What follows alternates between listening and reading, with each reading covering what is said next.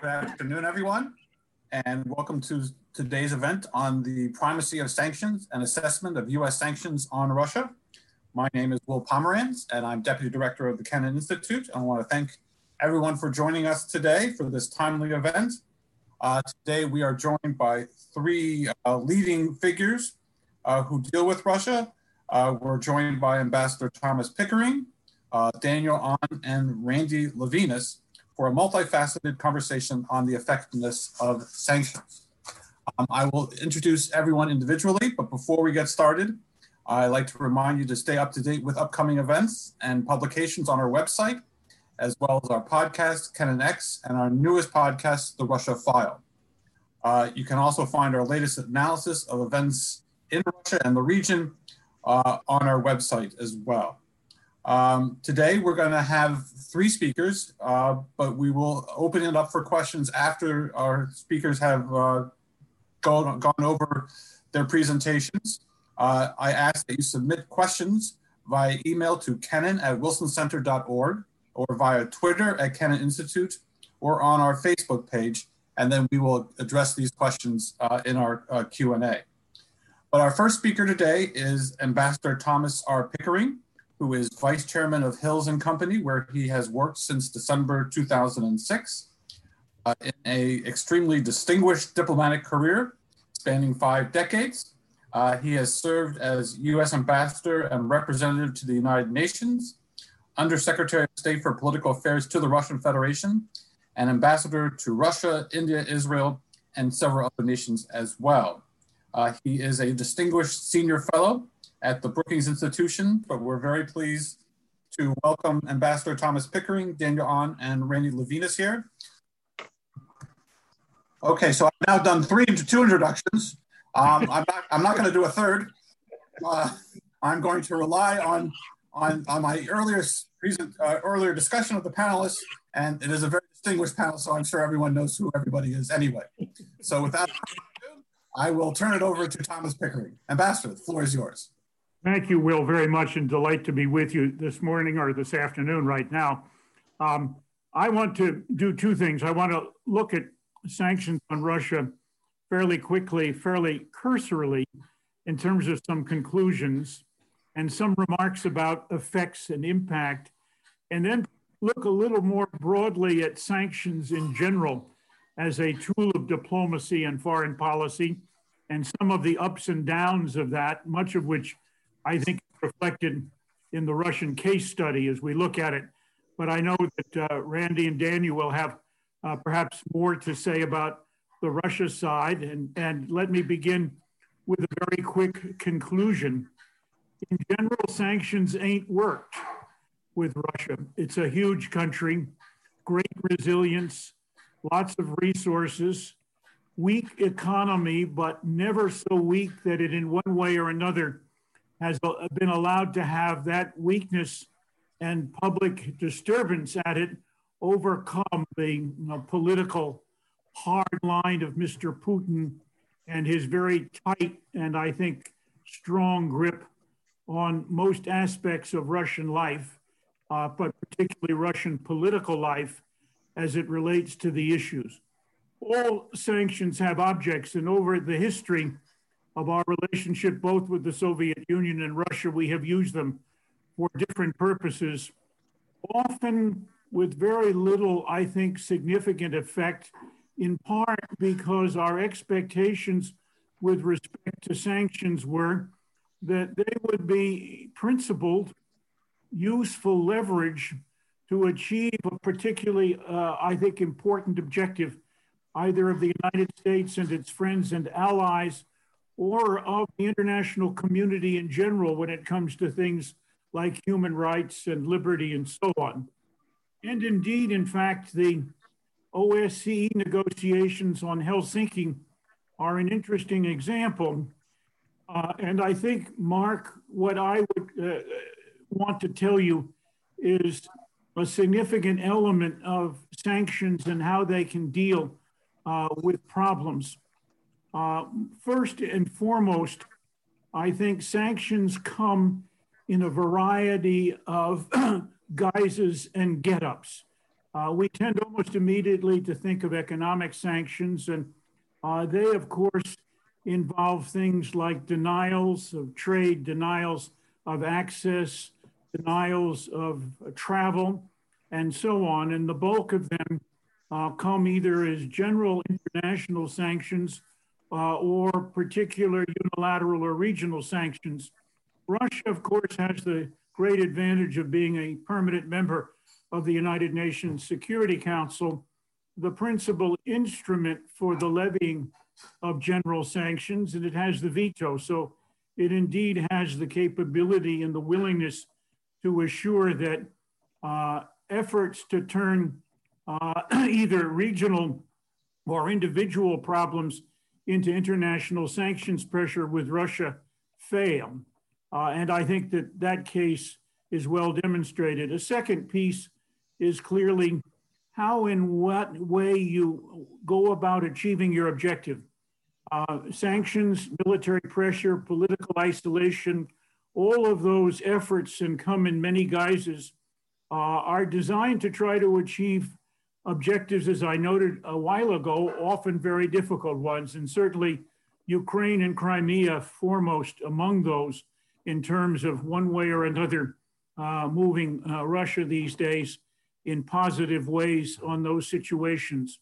It is also true, in my view, not universally and always, but it helps a great deal in a question of sanctions, especially with Russia, to have a viable negotiating process ongoing, one in which you can use the capacity of diplomatic give and take to take the sanctions leverage into the room with you, so to speak, in order to find a way to help confect an answer to the problem.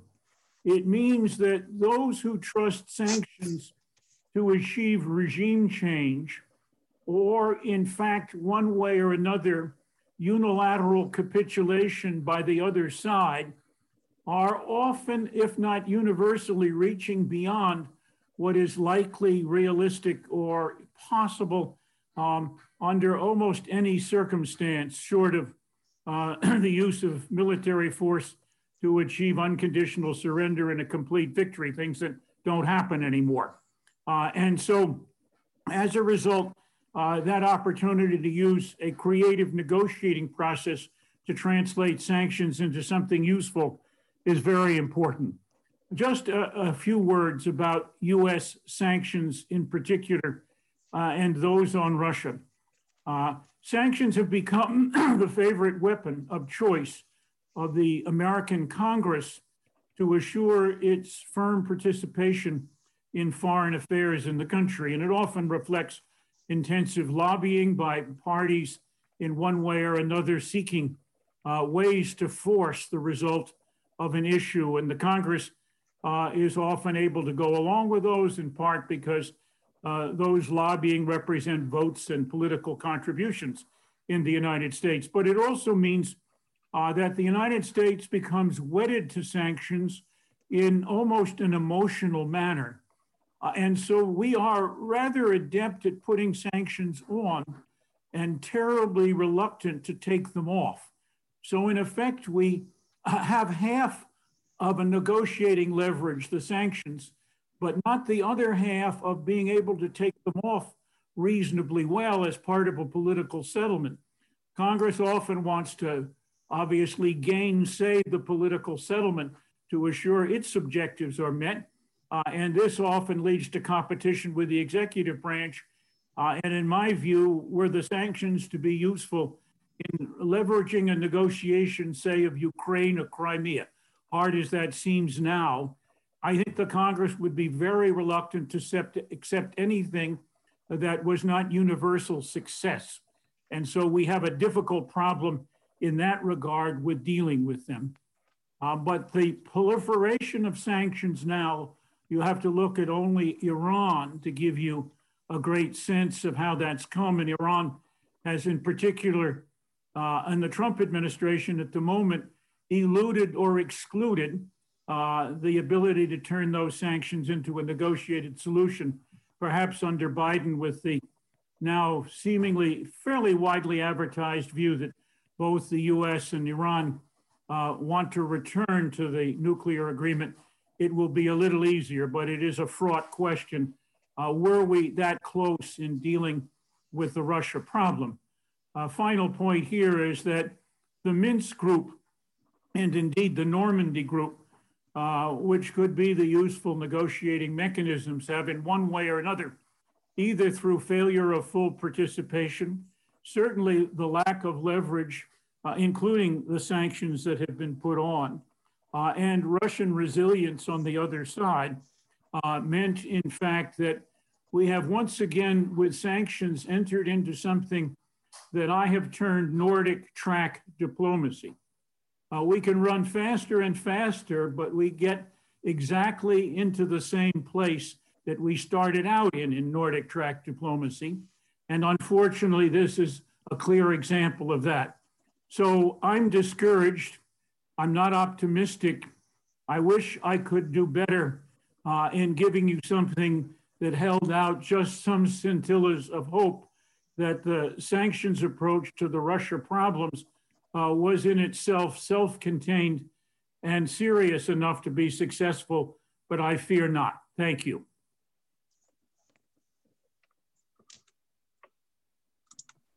Thank you very much, Ambassador Pickering, for laying out the issues. We're next going to turn to Daniel Ahn, who is Managing Director and Chief U.S. Economist and Head of Markets 360 North America at BNP Paribas in New York.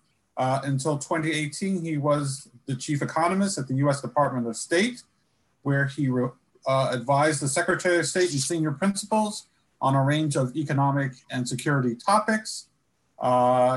He has worked as a chief economist at Citibank and other institutions as well. He is recipient of both the Superior Honor Award and the Meritorious Honor Award for his work on the economics of national security. Daniel is now going to pick up on Ambassador Pickering's presentation and is going to focus on the economic impact of sanctions against Russia. Daniel, the floor is yours. Thank you, Will, and it's a real pleasure and honor to be here.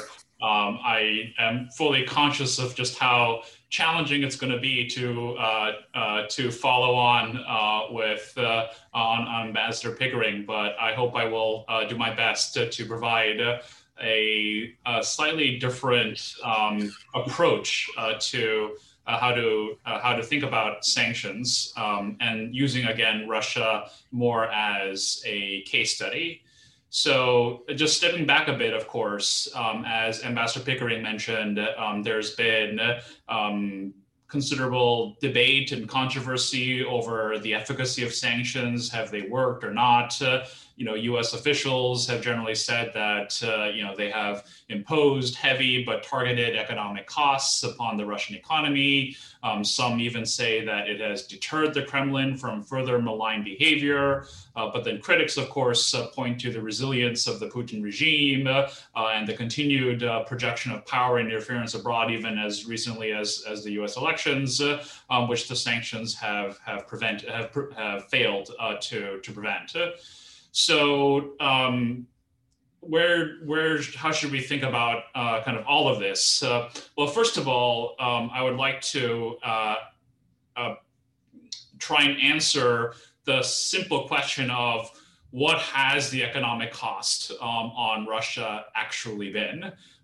When I was serving at the State Department, and we got this very question from the embassy in Moscow under Ambassador Huntsman at the time, we realized there was actually no really good answer to this.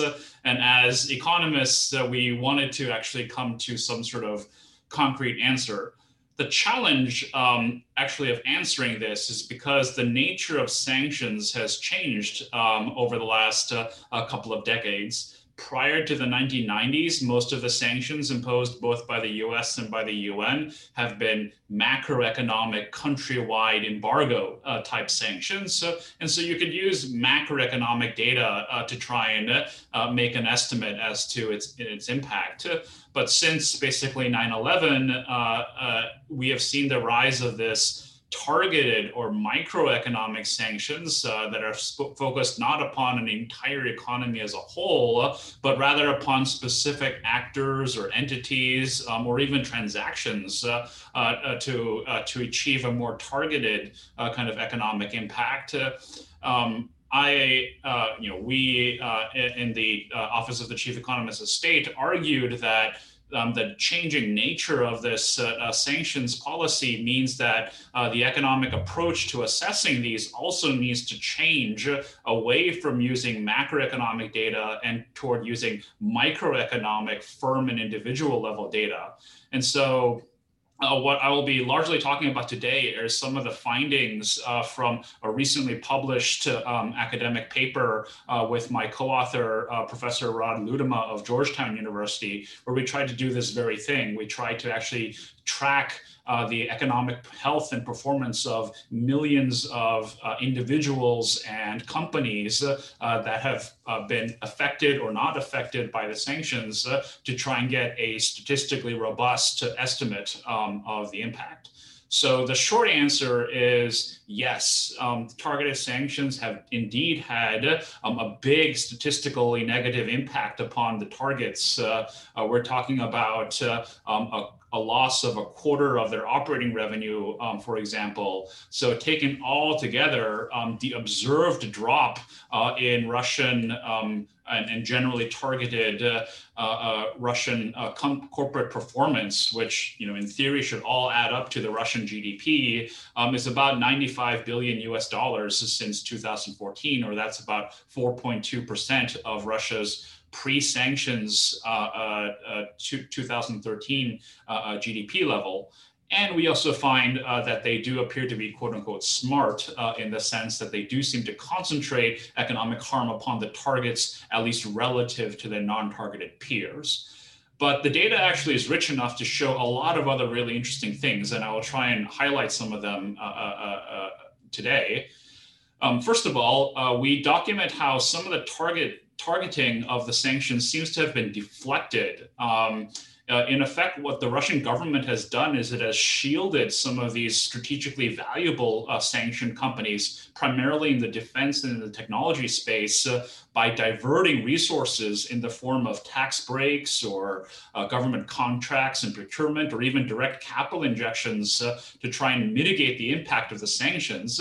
And this shielding behavior, it's not a free lunch, but what it does is it migrates the economic harm away from the individual target and upon the Russian regime, or even more broadly upon the Russian taxpayer or the Russian households.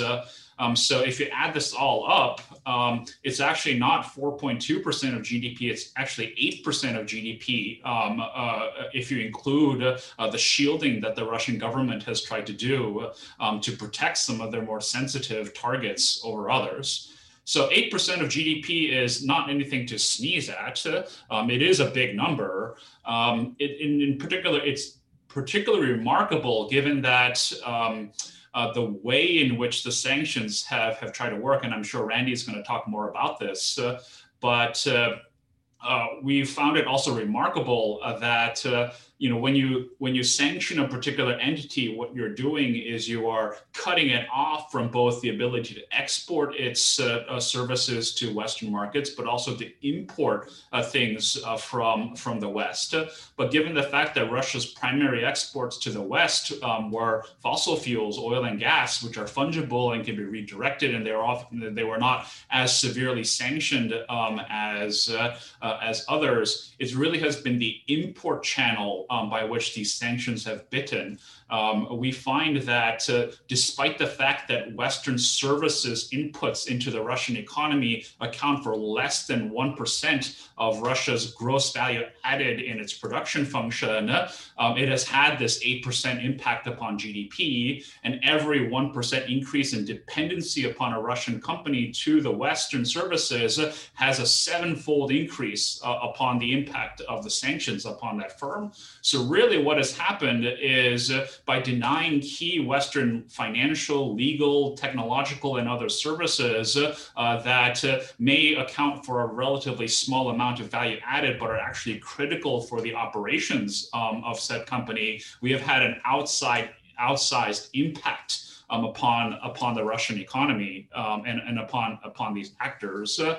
But of course, the Russian government has not stood still in all of this.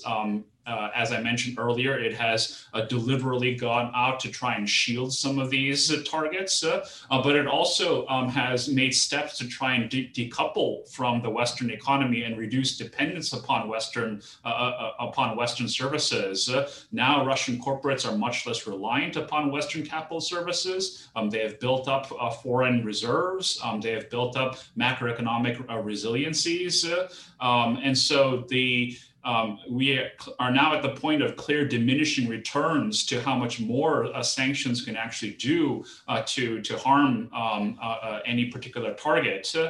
And we also need to recognize, and I'm sure Ambassador Pickering and Mrs. Levinas will also mention more about this, but while we have imposed significant costs upon the Russian economy as a whole, we should also recognize what has happened to Russia's internal political economy. I think there was some hope that these sanctions would somehow drive a wedge between the Putin regime and upon the Russian oligarchs. This has not really happened at all. If anything, by controlling the ability to decide who to shield and who not to shield, the Russian regime has tightened and consolidated its hold over critical sectors of the economy, while at the same time diverting all of the costs of the sanctions and the shielding again onto Russian taxpayers or Russian households in the form of reduced pension funds, reduced sovereign wealth funds, and higher inflation. So even after adjusting for lower oil prices and the recent pandemic and so on, average Russians today are now much poorer than they otherwise would have been. They are less connected to the West. There's much fewer ordinary contacts between ordinary Russians and Americans.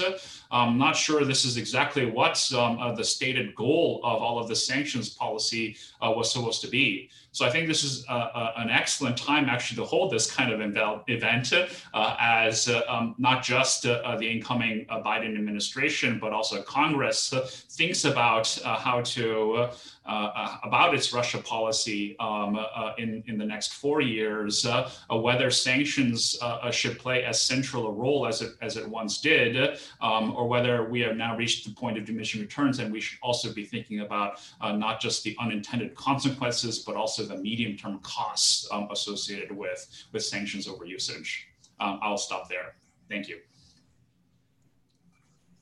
Thank you very much, Daniel. A reminder, I know my introductory remarks got a little cut off, but if you want to submit a question, please submit it by email to kennan@wilsoncenter.org, via Twitter @Kennan Institute, or on our Facebook page.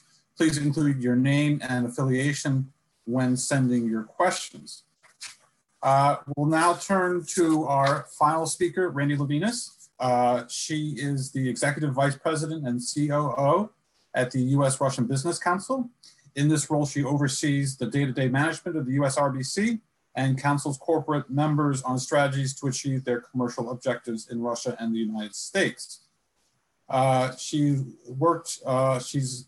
also leads the Council's government relations portfolio, and she played a leading role in the negotiations on Russia's accession to the World Trade Organization and served as the executive director of the Coalition for U.S.-Russian Trade. Randi, the floor is yours. Thank you, Will, and thank you to the Kennan Institute and to Randy Bregman for helping organize today's panel. It's a real pleasure to be here among this distinguished panel. There's 3 important points I'd like to underscore today, and it's not going to surprise you that they're going to focus on the business community impact of sanctions. As we think about the flexibility first of executive branch sanctions, which congressional sanctions don't provide often, that's the first thing that's important to the business community. Also, I think we have to recognize that the US business community tends to be collateral damage when it comes to US sanctions policy. And finally, the unintended consequences of sanctions are important. They present long-term challenges, I would argue, for US national economic security and US global competitiveness.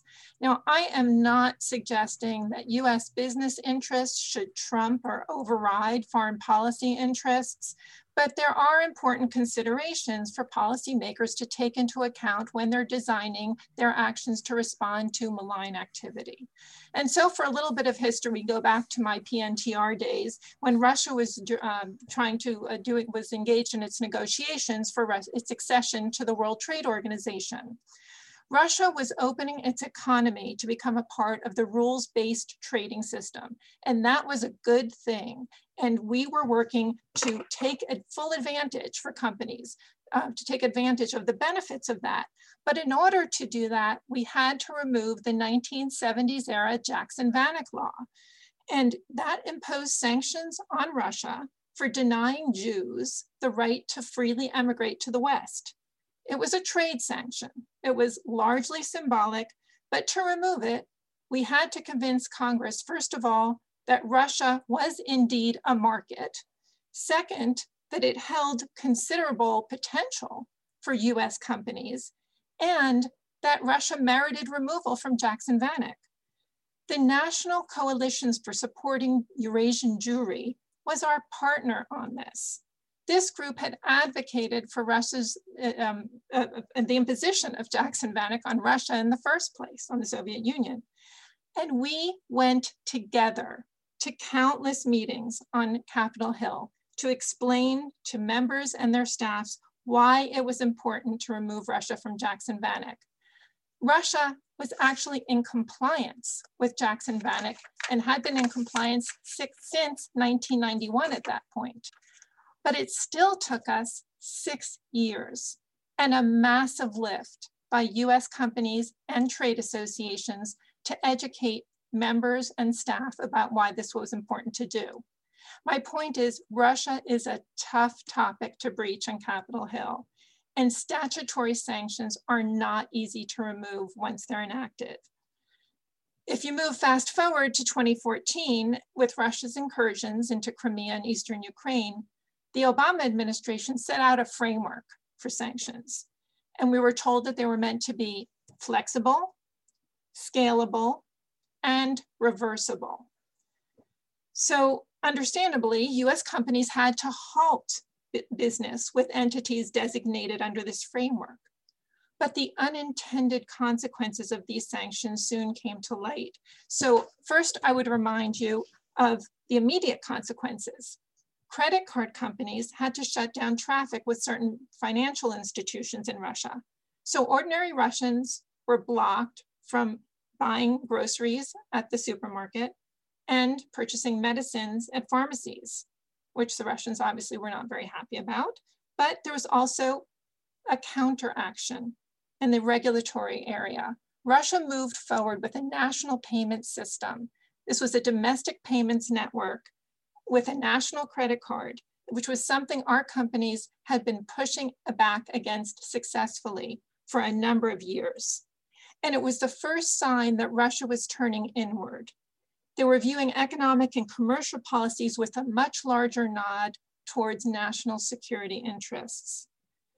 Another unintended consequence came to pass in September of 2016, and there are others, I'm just using these examples, but when the Obama administration designated what it thought was a consulting firm for its involvement in the construction of the Kerch Bridge from mainland Russia to Crimea. Our companies, however, knew this consulting firm as a key regulatory agency, something like our OSHA here in the United States, which gives industrial safety certifications and permissions for companies to do plant modernizations and expansions. So we held briefings and meetings across the US government, and OFAC issued a general license to enable companies to work with this entity. The point is, sanctions are complex. And they can be a very blunt instrument. So with statutory sanctions, when you get politics and emotion, as Ambassador Pickering noted, driving Congress's agenda, it's far more difficult to rectify these matters. And Congress doesn't adapt nimbly to new information or to change circumstances. And when the topic is Russia and President Putin, it becomes all the more difficult. 2017 was a watershed year. And that was when Congress moved from providing discretion to the president to suddenly forcing the executive's hand with respect to Russia. There was frustration over the lack of leadership on Russia policy. There was clearly a lack of trust and continues to be between Democrats and the president. But there also was bipartisan, raw indignation about Russia's moves with respect to violations of territorial integrity, intervention in the elections and other areas. So without a hearing or a markup, no opportunity to provide any transparent input into the process, we suddenly learned that there was a massive Russia sanctions bill moving on the floor. And it was moving fast. And it was part of, it had just been folded into a North Korea and Iran sanctions bill. The bill, which was CAATSA, codified the Obama administration executive orders, but it also required the president to impose sweeping new sanctions in finance and energy, defense, intelligence, cyber, and it made Congress the ultimate arbiter as to whether these sanctions would ever be lifted. So it's not only also sanctions becoming law that are problematic.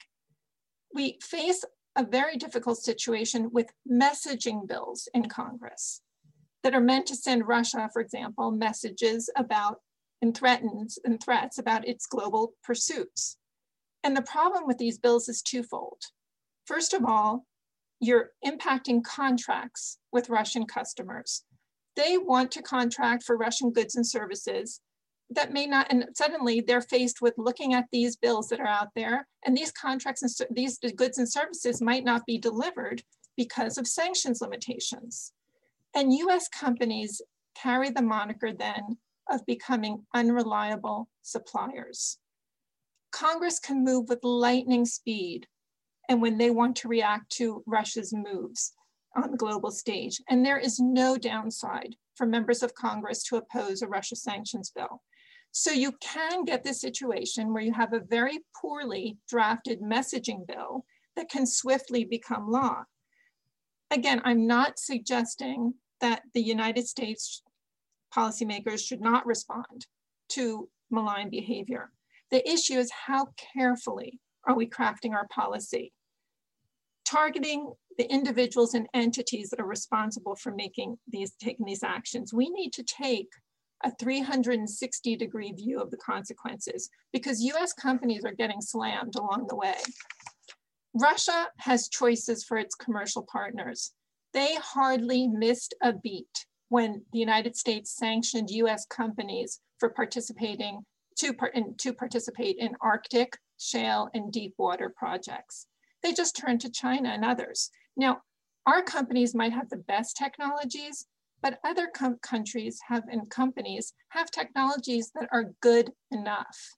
And that, through their usage, can be improved.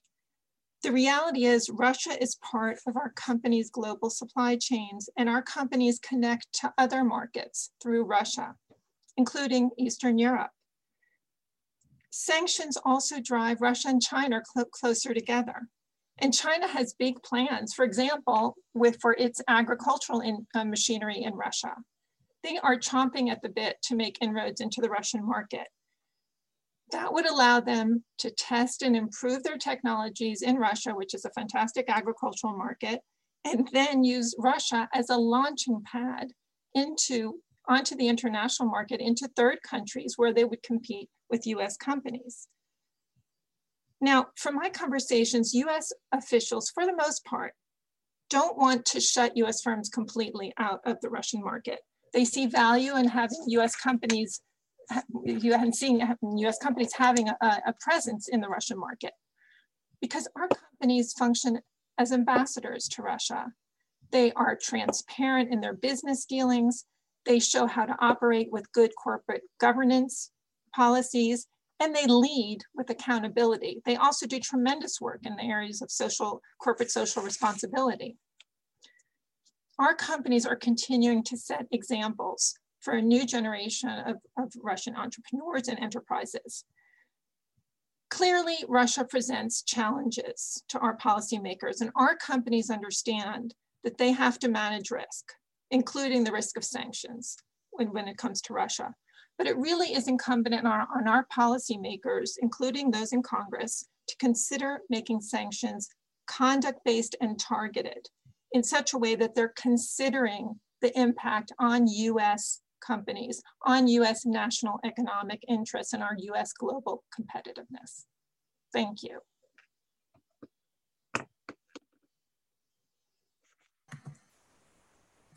Thank you very much, Randy. Again, we're going to get to our audience in a minute, but if you have questions, you can submit them by email to kennan@wilsoncenter.org, via Twitter at Kennan Institute, or on our Facebook page. And I think the kind of unifying theme, or one of the unifying questions of all the speakers, is the impact of sanctions on traditional diplomatic activity. That, especially when Congress becomes the institution that puts it into legislation, and then it doesn't become a tool for leverage, it becomes an obstacle just for making any sort of changes and working with the object of the sanctions. So I guess to Ambassador Pickering and anyone else who wants to jump in, to what extent, what is lost in terms of sanctions when Congress legislates the sanctions, as opposed to having the executive branch enforce the sanctions and having some flexibility and discretion in terms of using these sanctions as leverage? Well, thank you, Will, and it's a great question. I think that in direct answer to your question, I think there needs to be at least a congressional or legal basis for the levying of sanctions. Without an authority, the president may have very limited capacities to act. I'm not a lawyer, and it's not something that I've analyzed in great detail, but it usually seems to me that we need at least a statutory basis for moving. In the past, that was generally permissive, but it often then involved requirements that the Congress participate in some way, either through notice provisions or sometimes by joint resolution of approval or so on, the lifting of sanctions. And as I think Randy made very, very clear, the direct statutory sanctions are in that regard where Congress legislates much of the detail of those sanctions rather than relies on an executive order by the president, something very much a creature of theirs, and presidents are constrained to accept it if they want the objective, and particularly if there is a cross-party support for the sanctions legislation, and which would be sufficient enough to defeat a veto if the president doesn't want it. So there's a lot of give and take in getting there, and I think that horse trading makes some difference. It's also true that United Nations sanctions are negotiated and they're put on in a mandatory way by the Security Council. And to get them off, unless there is an out built into the resolution that puts them in place, an escape hatch or a back door, you've got to go back to the Security Council. And my view is that very few, if any, security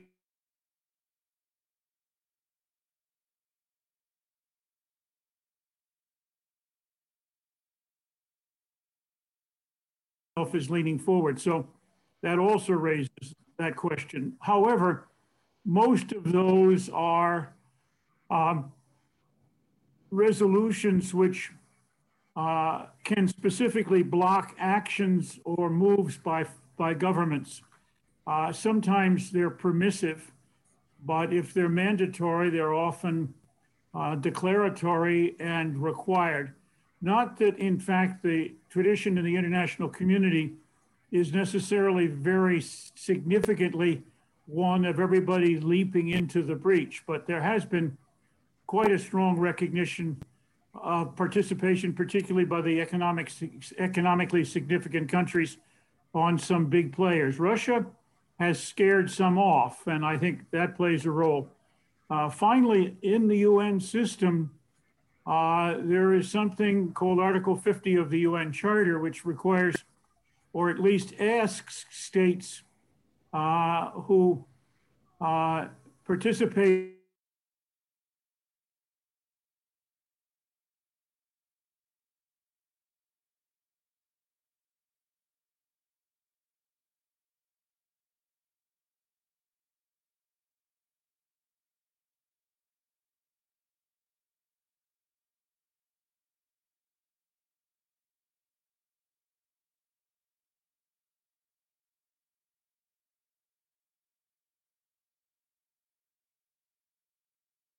the sanctions that are being developed, it's taking a regime that, from my understanding, used for Iran, for example, and then, just dumped on, okay, well, let's just cross out Iran and put Russia in.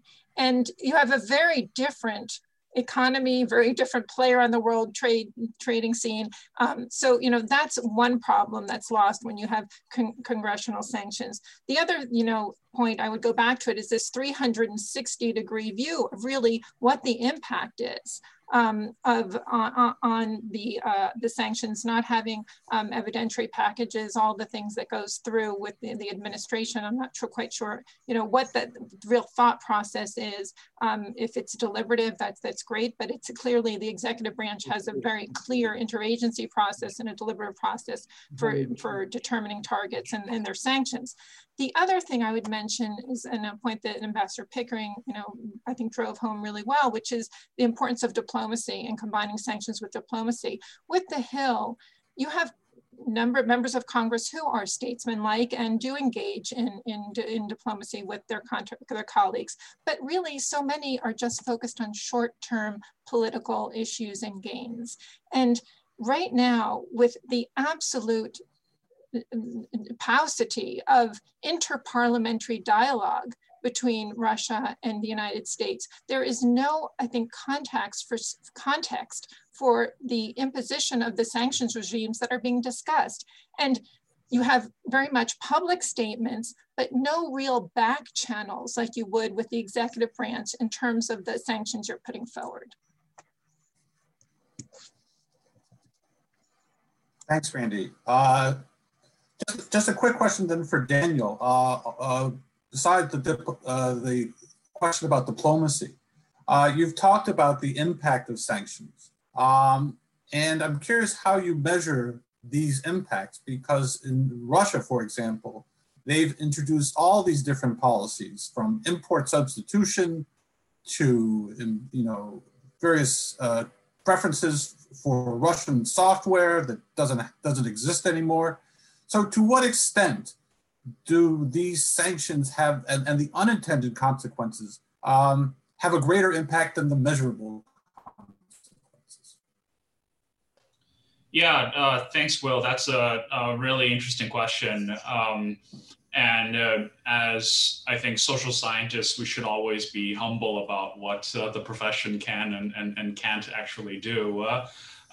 When it comes to the measurable or quantifiable part, I still think it's important, and without getting too bogged down in the weeds, what we do is actually very similar basically to like a pharmaceutical drug trial, where you have a control group of people who are given a placebo and a test group of people who are actually given the drug, and then you measure the differences in their health afterward. Similarly, what we've done in this paper is we looked at the sanctioned companies, and then we looked at similar companies that operate in the same business sector that have very similar characteristics that weren't sanctioned, situation, and we try and look at the difference between those two. And that's a way for us to control everything else that was happening in the Russian economy, including fluctuations in oil prices and all that stuff.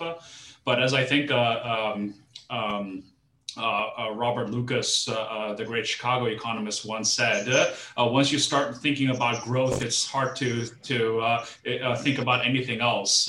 I'm sure in the longer term, all of the kind of short-term impacts are going to get drowned out by whatever impact this has had upon Russian potential growth over the next decades.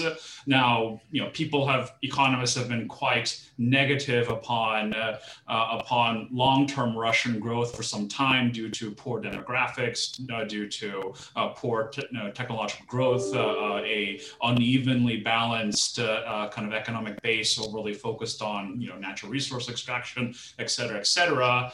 Has this been accelerated by the decoupling with the West, or has any of these import substitution and things like that that Randy also mentioned, given better prospects for Russian long-term growth?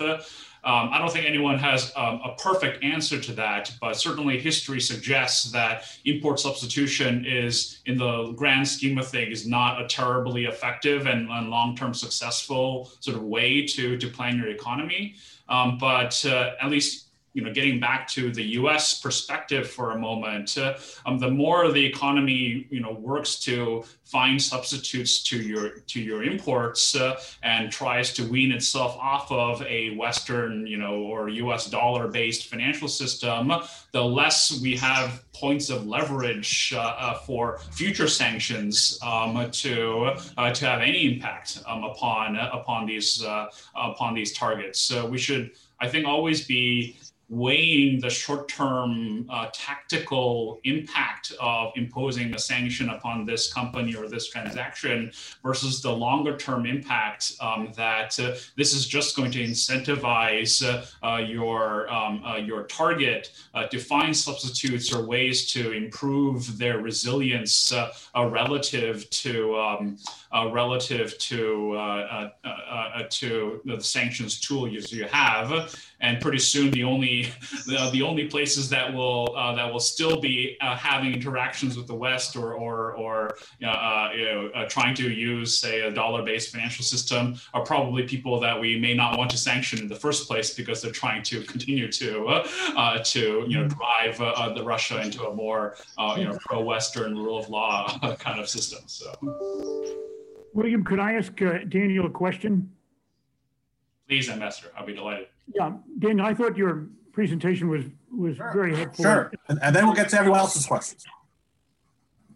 And could I just ask him a brief question? Yes, you can, sure. Okay, I thought your presentation was useful and very interesting, and thank you for it. In your effort to struggle with the data, I wondered if you were able to extricate the measurement of growth from what would necessarily be kind of conflicting factors. The long period of recovery from 2008 and 2009, the heavy dependence on Russia on oil and gas exports, the degree to which fracking and, I think, Persian Gulf competition in particular with low-priced oil had effects on that question, or did you rely purely on changes in growth statistics for that raw measure of sanctions impact? No, it's a great question, Ambassador, and thank you very much for it. I'll be happy to maybe follow up with you offline to provide a little more detail. But the concerns that you raised were absolutely critical toward motivating this study. We were unhappy with the existing literature that often used growth, kind of gross raw measures in which all these other things, whether it was the recovery from 2008, whether it was the fall in oil prices due to the fracking revolution, or whether it was due to general political uncertainty because of the Ukraine situation that didn't have anything to do directly with sanctions, whether all of that was getting conflated with the direct impact of sanctions. So this is why we moved away toward this very big data, machine learning kind of millions of data points kind of approach, where we again looked at, here is a Russian company that was sanctioned. Here is a Russian company that's very similar that wasn't sanctioned. Both of them, in theory, should be moving up and down due to fluctuations in oil prices and general macroeconomic things. But the difference between the two may be capturing the impact of the sanctions themselves. And we just isolated out, therefore, as best as we can, the sanctions output. And we get, actually, interestingly enough, a much bigger number than what some other studies, like, say, the IMF did, that try to use just the macroeconomic approach. So, I mean, just expanding this back to an earlier question from Will, I believe that if targeted sanctions are going to continue to remain I think Ambassador Pickering, you said it was something like the most favored tool or the Swiss Army knife of U.S. foreign policy, then as I think Randy mentioned as well, we need a kind of 360 view on this. We need better data on what this actually happens. We need, like the economic equivalent of war planning to actually say, all right, if we sanction this particular target, what should happen, and not just, let's just unload sanctions because on Russia or whoever, because it feels good and it's an easy sell to my domestic political constituents, and then I'll just let other people kind of figure out what's the what are the targets that would fall under that category. I do believe that the United States intelligence services, and in partnership with U.S. corporates, actually have a wealth of data that can be an excellent tool to continue to make sanctions a relevant tool for the future. But we just need to kind of connect all of the dots together to make that happen, and not have this kind of rather emotional way of approaching the sanctions policy, as you said. Thank you, Daniel. And now I'm going to start getting to the questions that are coming in via email.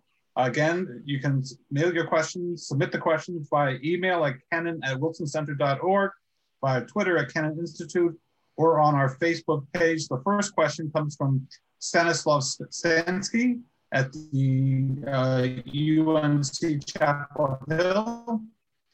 And he asks, is it possible to compare the volume size of sanctions for China and Russia? Which country is affected most by sanctions and why?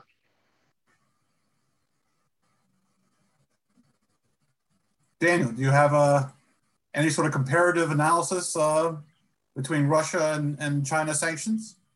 It's interesting you mentioned that, Will, because when we first began this whole study, we wanted to actually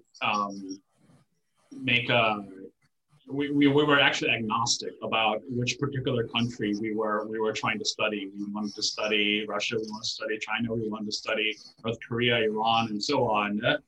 For better or for worse, Russia was where we were able to find the kind of high quality micro data that we needed to do this study. We thought full justice, at least in a declassified or unclassified setting. We do have, of course, some good data on China. I'm actually working with some more academics to look at China's supply chain data and see what the impact of sanctions and the trade tensions have had. But I think the short answer is that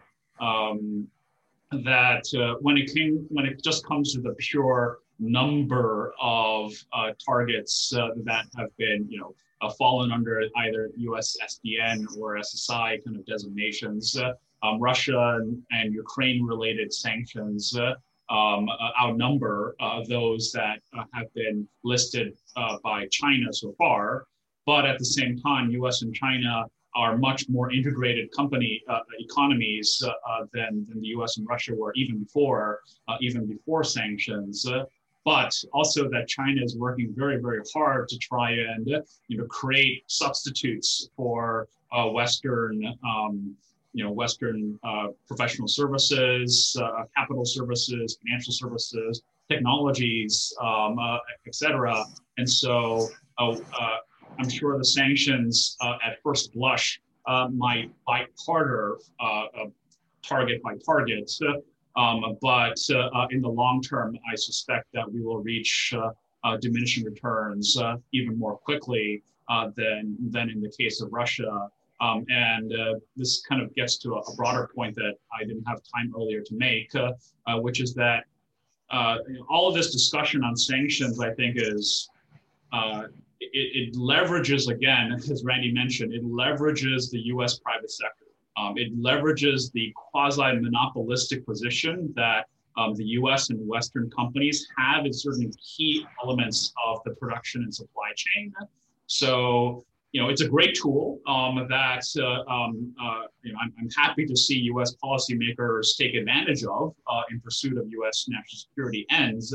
But maybe the discussion can not just focus on how to use what leverage and this quasi-monopolist position we have right now, but how do we strengthen that?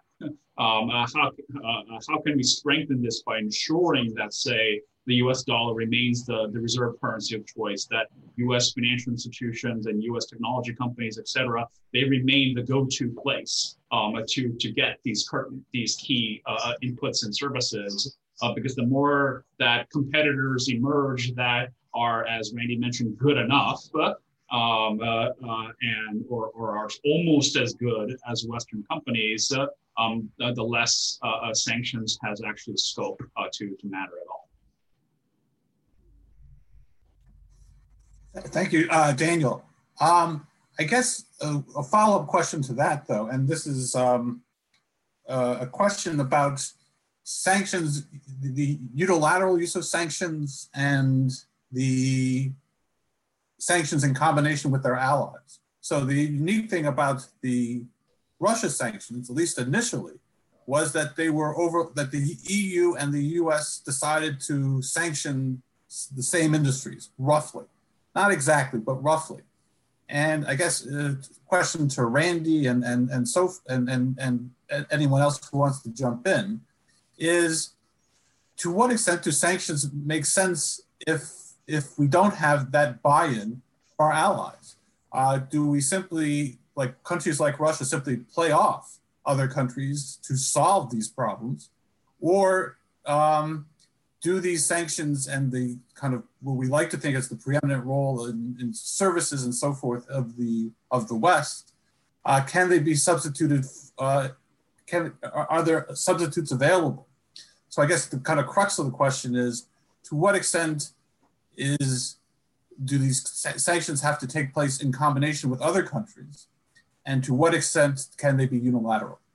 Yeah, and well, I think that goes straight to the point of leverage, and in terms of impact. I mean, to the extent that they actually do have impact, which I think today we've questioned, at least in terms from the impact on changing behavior, which is presumably the purpose of a lot of these sanctions. And clearly, the United States, to your point, was working well with the Europeans and others initially in the design of these sanctions regimes, not identical, but pursuing similar targets and working in concert. That all changed. Again, you go back to 2017 with CAATSA, and a law which actually placed us completely in a unilateral setting vis-a-vis sanctions against Russia. And it does not further our interests. And we would argue that it really is very important to have multilateral sanctions to be effective. There's no question. Okay. If I can just add, Daniel, then we're going to move to the next question. If I could just add one quick thing. I'm going to say something a little bit heretical now, but I need to be transparent with what we found in the data. I was very keen also to explore whether unilateral versus multilateral is going to make a difference when it comes to the sanctions impact. And I would have assumed that that would have been the case, at least for Russia, given that, as important a trading partner the US is with Russia, the European Union is far more important a trading partner to Russia. To my surprise and complete confoundment, we found that when we looked at So first of all, you should kind of think of a Venn diagram here. There are targets that the US have targeted, there are targets that the EU have targeted, and there are targets that both entities have targeted. And there's less overlap, actually, I thought, than there would be. Also, somewhat to our surprise, we found that it was the US sanctions that were the real kicker. EU sanctions by themselves didn't seem to have very much of an impact, and EU sanctions plus US sanctions didn't seem to have any additional significant impact beyond the US sanctions themselves. I think this is because of two things. Number one, the EU sanctions, they've sanctioned in number terms a lot more than the US, but they've sanctioned much more, for lack of a better word, we call them political figures. So people that don't have significant economic or business ties with the US or EU. So those are sanctionable, but they don't really have any economic impact. So it's just visa bans and travel bans and asset freezes rather than actual disruptions in economic behavior.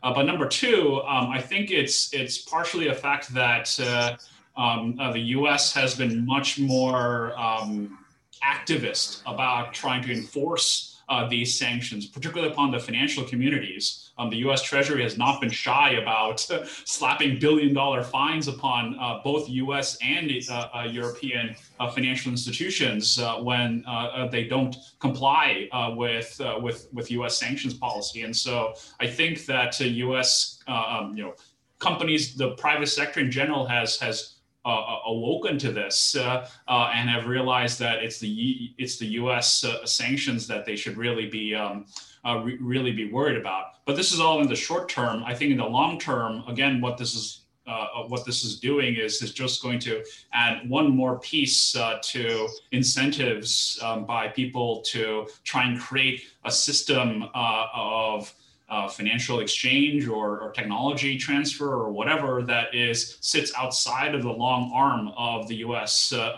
Treasury and State Departments.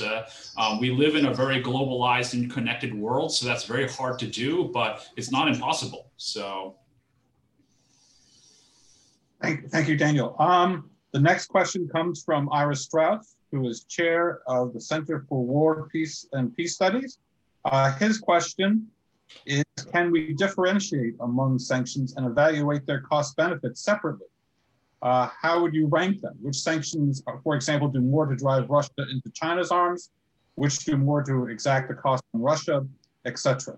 So if you could comment on, any of the speakers could comment on as it were, the more successful sanctions or the sanctions that seem to be work better. And Ira also asked that you analyze the cost-benefit analysis for the Magnitsky sanctions, general trade sanctions, and Nord Stream. So that's a lot right there. At the risk of overspeaking, I can take a first stab, but then let Randy and Ambassador Pickering discuss more. Just from a really quick and dirty way of doing this, what we tried to do was we looked at the difference between the export value of Western companies into that Russian company or that Russian sector versus how much their revenues have been dropped. As I mentioned, it's quite remarkable how much, despite the very small impact in terms of value added that Western services provides to Russian companies, it's those companies that are dependent upon Western services that have an outsized impact on sanctions. So just from a simple commercial economic cost benefit analysis, any company that works in a sector that is Western companies provide relatively little value added and therefore presumably generate relatively little in terms of revenue gain, but has an outsized impact in terms of the disruption to the Russian company or whatever target company, if it loses access to that, that looks like a high kind of a return sort of target to me. But when it comes to the broader foreign policy objective of trying to change the incentive or the decision making of the Russian regime, then I think it actually is about which are the companies that are sensitive enough that the Russian regime decides to reallocate resources. I found this a fascinating kind of counterintuitive result that the less you see any economic impact of the sanctions, the more likely it is that the Russian government has diverted resources to try and protect this company, and the more it actually means that this company was probably something that the Russian government didn't want to see hurt by sanctions, or else why would they have gone out and tried to protect it? So there's a lot of these target companies that are in strategic lists, they're considered critical for national security and defense and technology reasons. Those seem to be high value targets when it comes to poking at something that the Putin regime doesn't want to see disrupted. Thanks, Daniel. A question now from. Could I make a further comment? Please do. Point? Please do, Ambassador. Yes. Yeah. The interesting question here is often, as well as the economic impact, is there a business impact that goes beyond that? That technology acquisition, supply chain maintenance is important. The second question is, does the US now have a sufficient reach with secondary sanctions, which have been mainly tried more in Iran than elsewhere, in dealing with the problem with the simple proposition, trade with Iran, you can't trade with us. Trade with Iran, you can't trade in dollars. And these are enormously important questions, but where, as in the case of Iran and with some in case of Russia, certainly I suspect China in the case of Russia, the notion that we are unilaterally using a mechanism where we dominate to force upon other people sanctions and then fining them or punishing them for the violation has begun to raise significant commitment to pushback, whether it is a new reserve currency for the world, which is something the Treasury for a very long period of time had deep concerns about. I can remember in the Clinton administration, there being almost entirely mobilized against anything that would threaten our role as the provider of the world's reserve currency. We seem to have skated by with that, but this is an interesting set of problems. I think less relevant for the moment, perhaps in Russia, but I also think something we should not quickly lose sight of, particularly if in fact we are entering into a period where the Congress and the executive branch are each racing for some kind of goal in foreign policy where the sanctions are the key tool.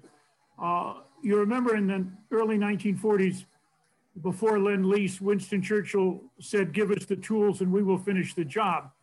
I think we're not there yet, but we're getting into the point where the question of give us the job and we will finish the tools is something we should be cautious about. Thanks. Thanks, Ambassador Pickering. The next question comes from Vlad Lupin, the former Moldovan ambassador to the UN. And he says, has Russian behavior up to the last few years, interference in elections, support of Assad, etc., warrant the lifting of sanctions? So I guess this question is for Ambassador Pickering and anyone else who wants to jump in, is at what point do we feel that we have accomplished, or we can't do anything more with sanctions? What is the impact of removing the sanctions without having any change of behavior? Look, I think it's a very good and important question. I'm sort of existing here in a noise envelope. On the one hand, I have something like a chainsaw operating on the other, a vicious dog who hates chainsaws. So, pardon me. All the hazards of Zoom calls. It's okay. I think everyone's been acclimated to the occasional interruption. Yeah, I think that that question is extremely important, and nobody that I know of, particularly given the difficulty of removing sanctions, particularly from the U.S. side, is advocating sanctions removal without seeking to derive a serious benefit from that. Sanctions are best if they pay you well when you levy them and pay you better when you take them off. If you can achieve that in diplomacy, not necessarily very easy to do that. Often the pay on going in is getting them to the table, and the pay on coming out is when in effect you jointly agree the table has worked. But that is sort of where we are.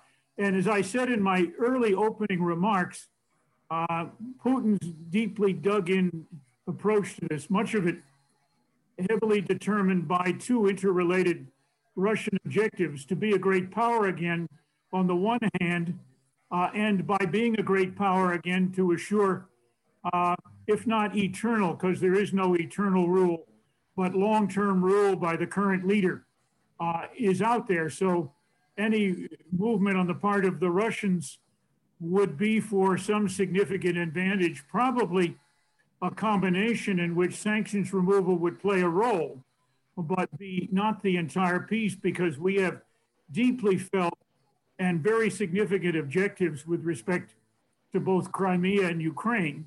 And those are things not to be wasted, although sanctions and increasing sanctions without a serious process of having an engagement that looks for an answer is too much Nordic track and not enough real diplomacy.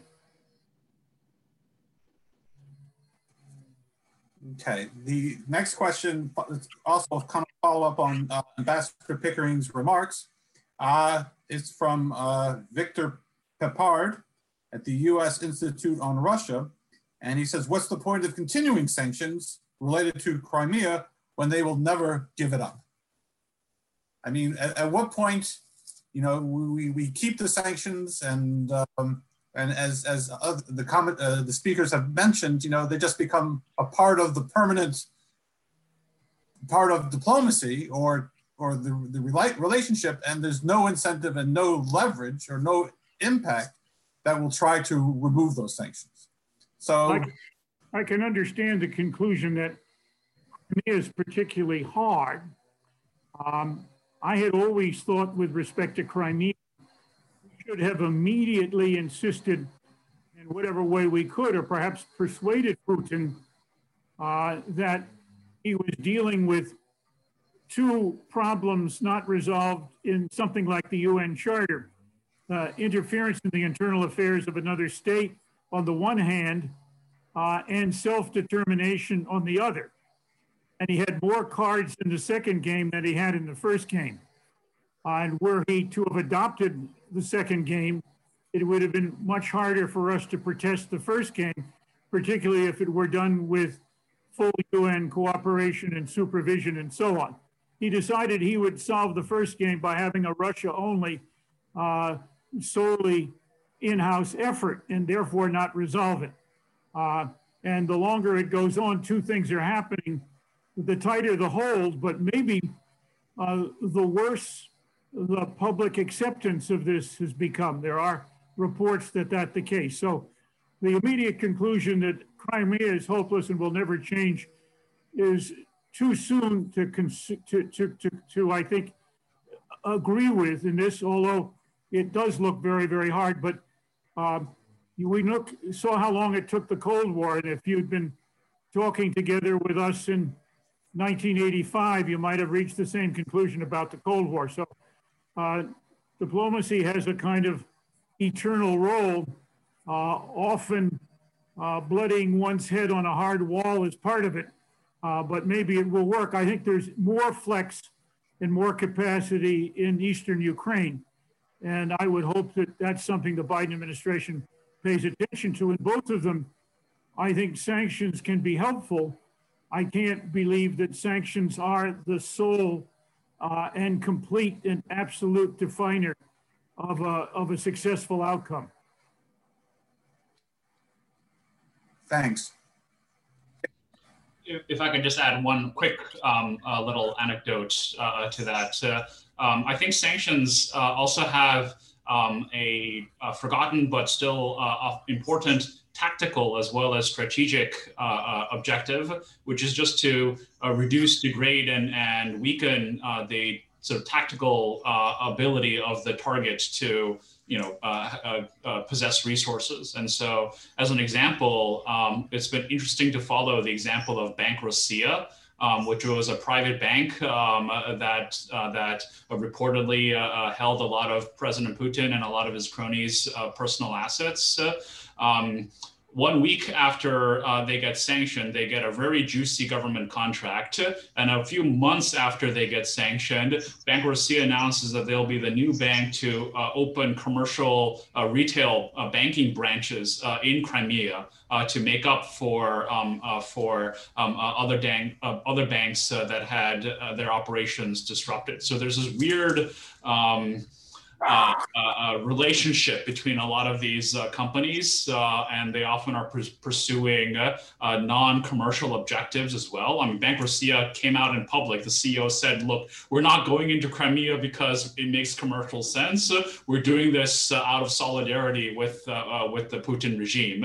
And so, maintaining sanctions on that to at least weaken the ability of these actors to operate in Crimea or sell arms to separatists in Ukraine or whatever is still, I think, important.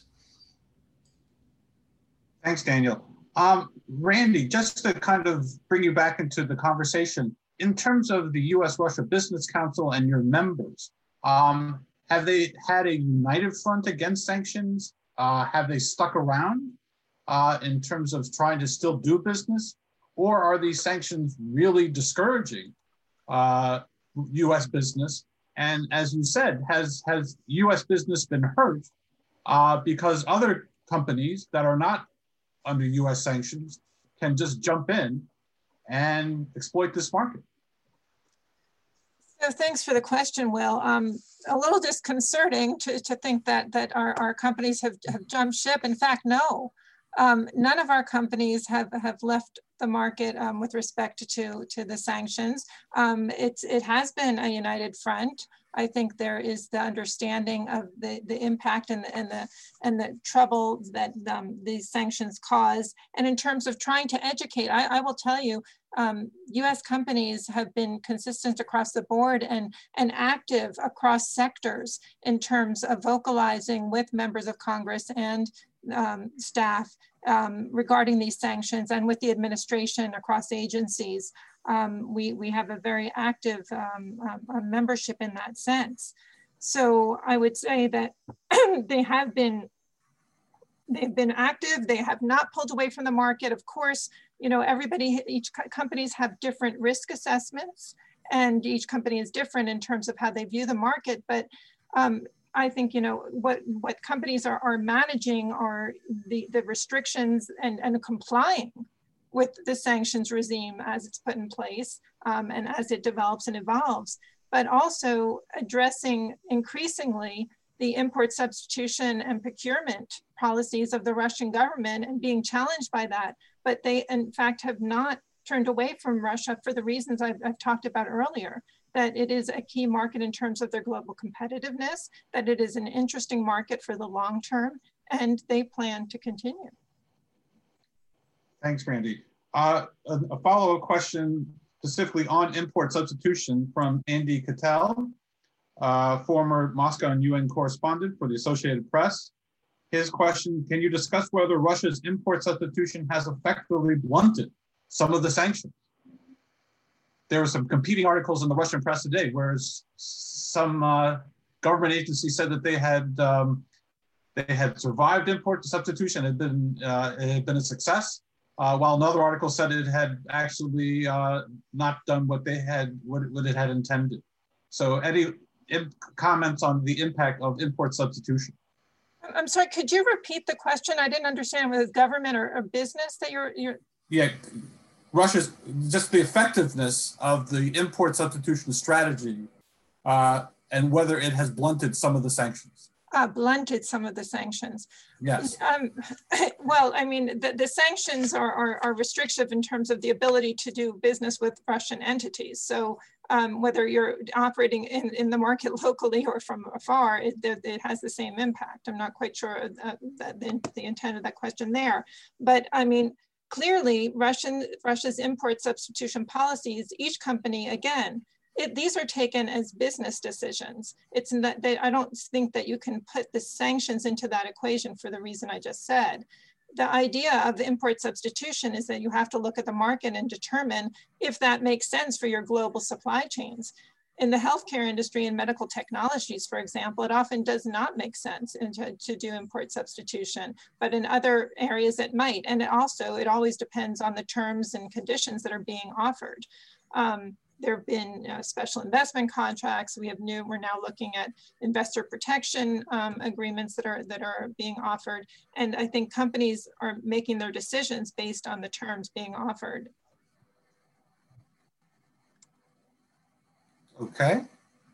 Okay, so we have one last question here from Michael Corbin, Senior Trade Specialist at the U.S. Department of Commerce. And he's asked, I would think it would not be advisable to impose sanctions that impact the average population's way of life. However, it appears that with Russia, we have impacted the Russian populace with our sanctions. What does the panel feel about this in general and long term in terms of both geopolitics and commercial access? So is it the goal to kind of affect the life of the average Russian citizen? Is that advisable, or were we trying to go after the oligarchs and the government? And to what extent is the average Russian collateral damage? And to what extent is that counterproductive when the average Russian citizen is worse off after a sanctions regime? William, the traditional piece has been to avoid what has been termed humanitarian trade and relief. Food and medicine, medical technology, all the related items. And this has generally been widely enough observed that people have given it credit for becoming part of international law. On the other hand, while the US has technically respected that in a place like Iran, they have used the cumbersome aspects of financial sanctions almost totally to remove it from having any real value.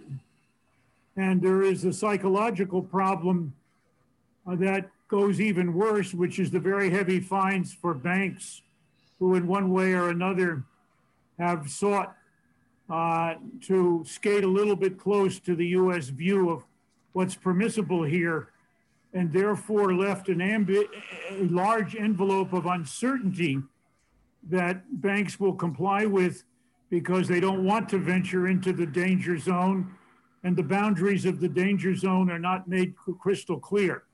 I don't know how much of that has operated in Russia, but it is a part and parcel of a sanctions regime. And that fundamental piece of way of life should be, I suppose, protected. But there are many other things that people depend upon which are not food and medicine. And they can be seen as affecting the quality of life, if we can phrase it that way. And often foreign governments who levy sanctions believe if they can only excite the public about the impact of the sanctions upon them, they will take it out on the nearest government to hand, which is their own government. And we've seen over the history of sanctions, I think basically, if not the bankruptcy of that conclusion, a good bit of the failure of that conclusion to move itself into the field of viable political action. And it does in many ways build up what I would call the reverse demonology piece that foreign citizens know very well that it's not their own government that directly is affecting their ability to get peanuts or Mars bars or the US wonderful caviar or whatever it is, Russian aluminum. So I think This is a very interesting subject. I would suspect that somewhere there are doctoral theses out there on this subject. My general impression has been that the downside of that is more often worse than the upside, if the upside is finding a way to influence a foreign government. I may be wrong, but I think that one can only say the assumed impact of what that is may be different than what the data say, but in the absence of the data, the assumption is pretty much that governments will venture into this willingly because the domestic audience that they're trying to please in their own country favors it, but it doesn't help in one way or another in getting out of the long-term problem that may have generated the interest in sanctions in the first place. Thanks very much. Daniel, we're coming to the end, so quick. Just in 20 comment. seconds, I'll just quickly say that one could easily say, look, if you sanction a target because you're trying to avoid hurting, an ordinary Russian citizen, but then the Russian government takes taxpayer money to bail that sanctioned target out, and the taxpayer gets hurt anyways, then what's the point of targeted sanctions? It's easy to kind of fall into that, but I take a slightly different view, because at the very least, it's the Russian government that has decided to take the money away from the taxpayer, by raiding its pension fund or letting the ruble depreciate or whatever, to bail out that company. But there's an extra, therefore, importance upon the U.S. State Department and just more generally the U.S. and the international community to highlight to the Russian people that it's your government that is taking your own money to bail out these guys, and not the U.S. itself. So there's a key communication and optical diplomacy aspect alongside this economic tool. Thanks, Daniel. We've come to a close, but I'll ask one last question and quick answers for everybody. Do you foresee a change of our sanctions policy in the upcoming Biden administration, or is this the default policy that people now rely on? So quick answers, and then we'll have to end here. I would begin by saying I'm not sure, in all honesty, but it is possible that the Biden administration will try to do more to pull the allies together around the conversion of the sanctions regime into the production of some kind of answer to the problems that have given rise to it, more than the last administration has. Whether they'll be successful is a different question. You didn't ask me, but I think it'll be very hard. And, I would just say that it is, I think we are entering uncertain territory.